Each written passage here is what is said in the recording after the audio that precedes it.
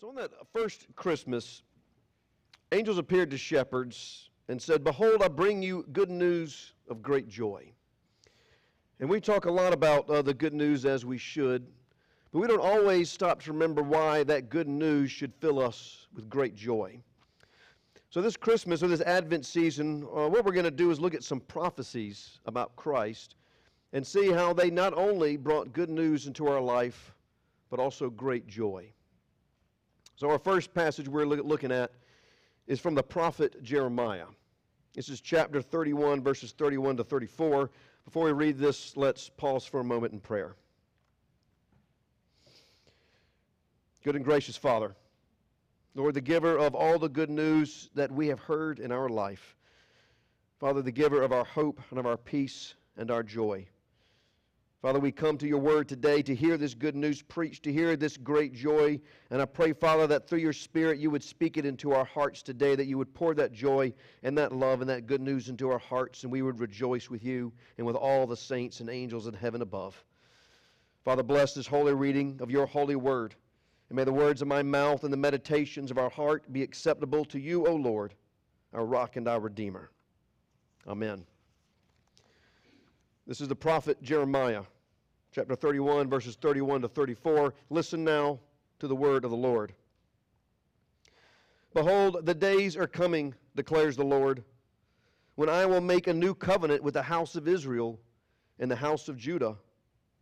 Not like the covenant that I made with their fathers on the day when I took them by the hand to bring them out of the land of Egypt, my covenant that they broke, though I was their husband, declares the Lord. For this is the covenant that I will make with the house of Israel after those days, declares the Lord. I will put my law within them, and I will write it on their hearts, and I will be their God, and they shall be my people. And no longer shall each one teach his neighbor and each his brother, saying, Know the Lord, for they shall all know me. From the least of them to the greatest, declares the Lord, for I will forgive their iniquity, and I will remember their sin no more."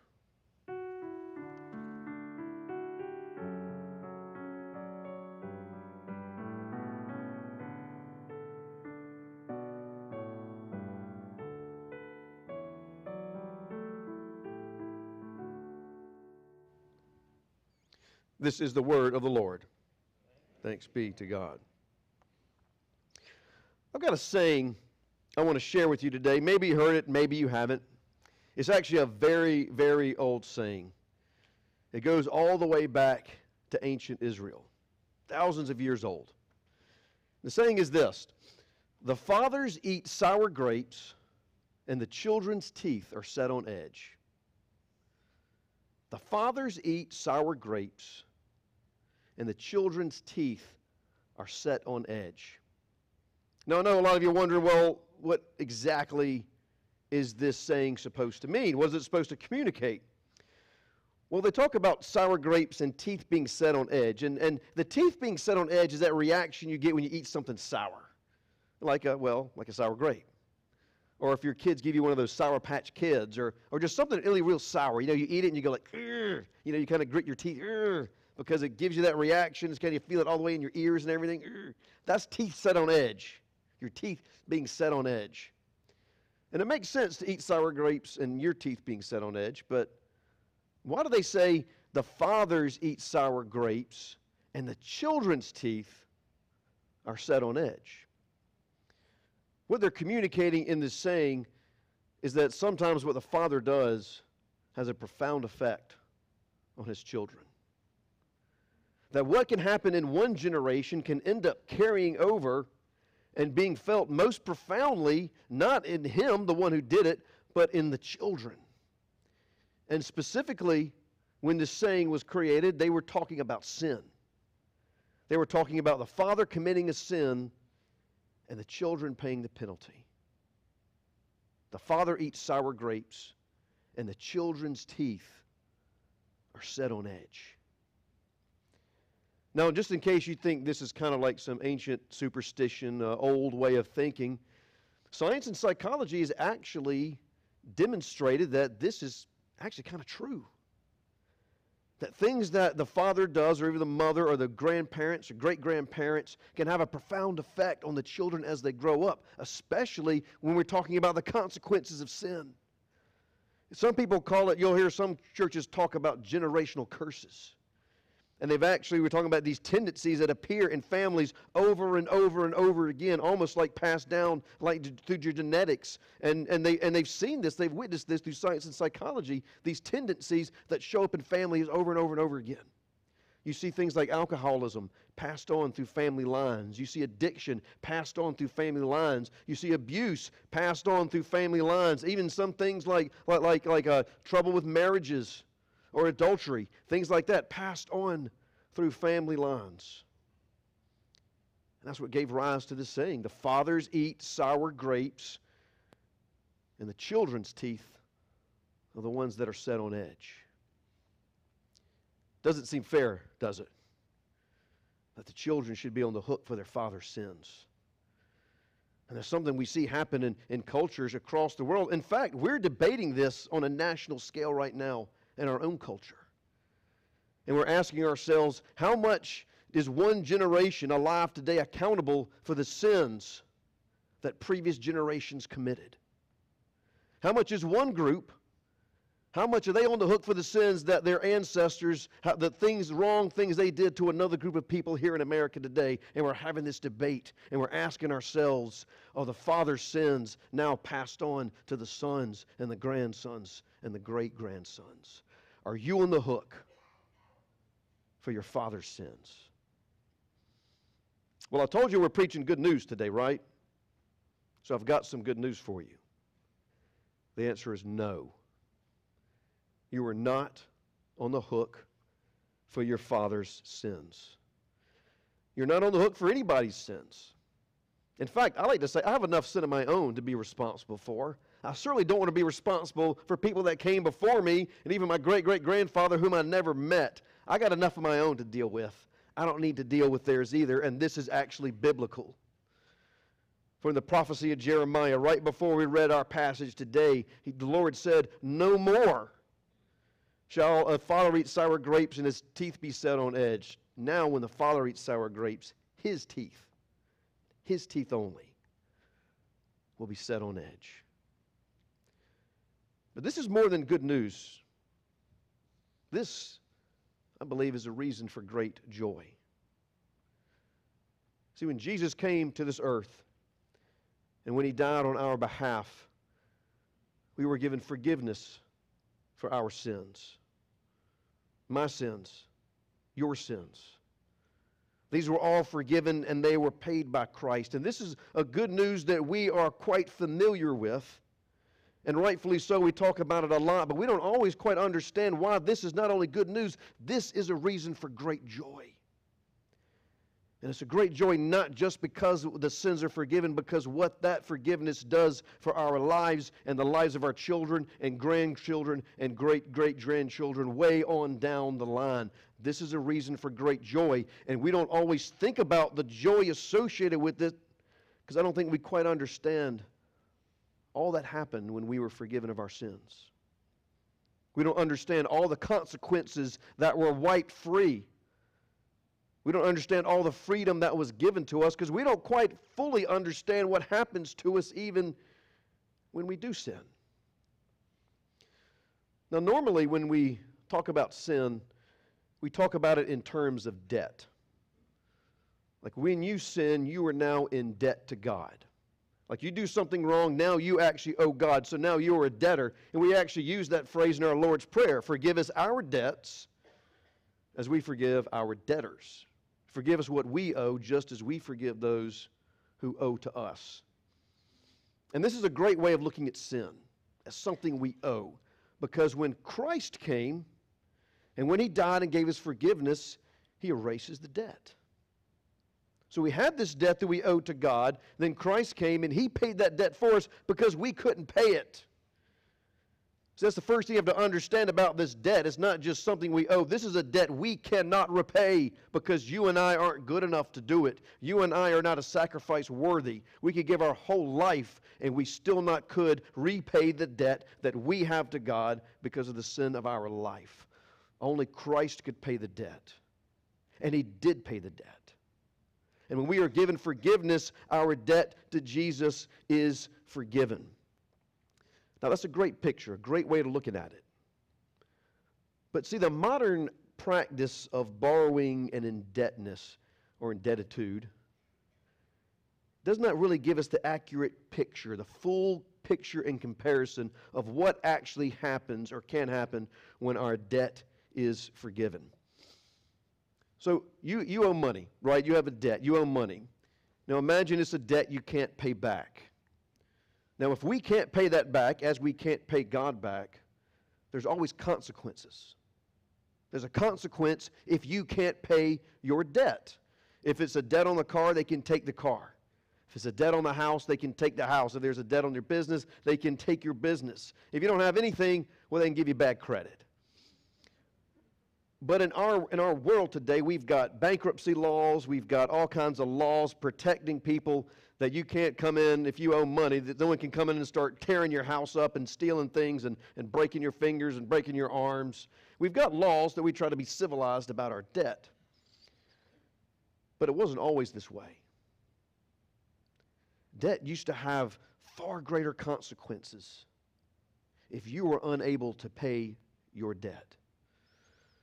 Not too long ago, there was something called debtor's prison. Whereas if you couldn't pay your debt, you could actually go to jail for that.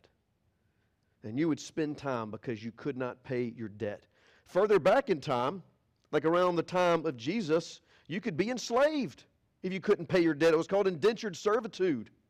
And you could serve a term and have to be a slave to the person you owed money to until that debt was paid back. Now, under Jewish law, there was a very limited time that you could be a slave because of debt. It was only a 7-year period that you could do this. But under Roman law, the time when Jesus came, there was no such limit.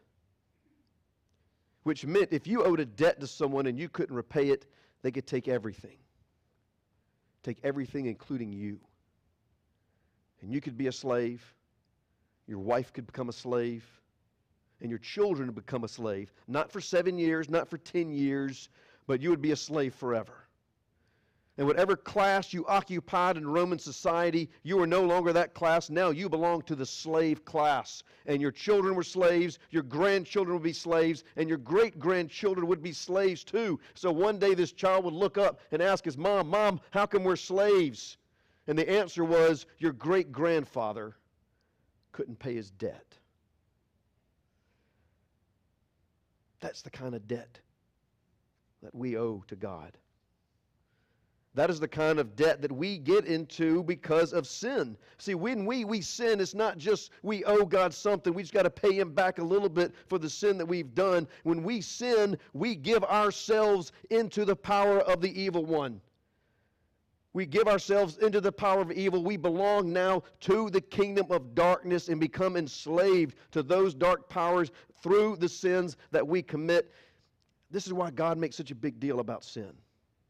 This is why He encourages us over and over again not to sin, and gives us ways out not to sin. It's not because we're just doing things on the naughty list and He doesn't like it. It's because we're making ourselves slaves. Because we're giving ourselves into the power of evil. We're choosing the way of evil rather than the way of God. And we're acting in rebellion rather than as children of God. And we give ourselves to bondage to evil. And we become slaves to it. We become chained to it. And it rules over us. And it has generational consequences in our life. Not only does it rule over us, it begins to rule over our children. And we pass that down to grandchildren, even great-grandchildren. And it completely stifles our life. It keeps us from growing. It keeps us from real change. It keeps us from being the people that we're supposed to be. And we find ourselves making the same mistake over and over and over again. And we wondered, why am I still making the same mistake over and over again? We get into the same habits. We get addicted to the same kinds of people. And we pass those tendencies down to our children. And we get stuck in this cycle of making the same mistakes again and again, and we can't help it because we're slaves. So this is the miracle of forgiveness. The miracle of forgiveness we have in Christ. Not only is your debt paid, you were set free from the bondage of sin. Scripture tells us that you have been released from the kingdom of darkness and put into the kingdom of the light of the children of God. You can become a new person now. You are a new creation. You are a new human being through what Christ Jesus did for us. In Jeremiah that we read today, he talks of a new covenant. Not like the old covenant that was broken. There is a new covenant coming. It's going to make you into new people. This is a covenant of grace. It's a covenant of forgiveness. And it's going to be written in your hearts. No longer do you have to know about the law. No one has to tell you about the law, because it says the Spirit of God is going to write it in your hearts. This is what he says. Jeremiah 34. And no longer shall each one teach his neighbor and each his brother, saying, Know the Lord, for they shall all know me. From the least of them to the greatest, declares the Lord. For I will forgive their iniquity, and I will remember their sin no more. Did you catch that part at the end? I will remember their sin no more. It's not just forgiven. It's forgotten by God. That you could come to God and say, well, Lord, what about this sin? What about that sin? And God will say, I don't know what you're talking about. Because he forgets it completely. In his mind, it's not like it never happened. It did never happen. It's not just the debt that is paid, it's the penalty that is paid. The spiritual consequences of sin have been erased through the work of Jesus Christ, so we can become new people. So we can become a new creation. And because we're freed, you don't have to go back to those old habits. You don't have to go back to that way of life. You don't have to do something because your father did it. You don't have to do something because your grandfather did it. You don't have to do something because this is the way your family's always acted, or even because this is the way you've always acted. Because you've been set free. And you have been made a new creation. Now, I know what some of you may be asking yourselves. Is this, if I'm set free, if I know Christ is my Savior and I've been forgiven and I've been set free, then why do I keep going back to those same things? Why do I keep going back to those same habits? If Christ has indeed set free, if what you're saying is true, and I'm a new creation, and I've been set free, then why do I keep going back to those same things over and over again, just like when I was a slave to sin? It's a different question now, though. Before, you had no choice, because you were under the dominion and rule of sin. But now in Christ, you might go back to that again, but now you have a choice. The question you should be asking is not be asking God, God, why do I go back to this again? Because He set you free. You should be asking yourself that question. So why do you go back to it? If you've been set free, why do we go back to it? And there's a lot of reasons why we do it. Sometimes it's just habit. We're used to it. And it's a comfortable place for us. And so we go back to it again and again. Sometimes it's the way we were taught. It's the way we were raised. Sometimes we've been deceived by the enemy to think this is who you really are. So it keeps pushing us back again and again to those old same bad habits and ways of life. Sometimes the enemy deceives us and tells us that you are not really free after all. Sometimes we don't fully understand how Christ has set us free. Sometimes a part of us even just likes the old habit and goes back again for that reason. But you are free. You are free. You have been set free from anything that had a hold on your life before you knew Christ. You have been set free. You don't have to do those things anymore. You don't have to be that person anymore because you've been set free. You don't have to go back to that addiction that you can't shake. You don't have to go back to that drink that you believe has got a complete hold on your life. You don't have to go back to that guy that treats you like garbage. You don't have to go back to that girl that makes your head crazy. because Christ has set you free. You don't have to go back to that website that fills you with shame every time you look at those pictures. You don't have to go back to that habit you can't seem to break. You don't have to go back to doing that thing that fills you with guilt every time you do it, because you have been set free.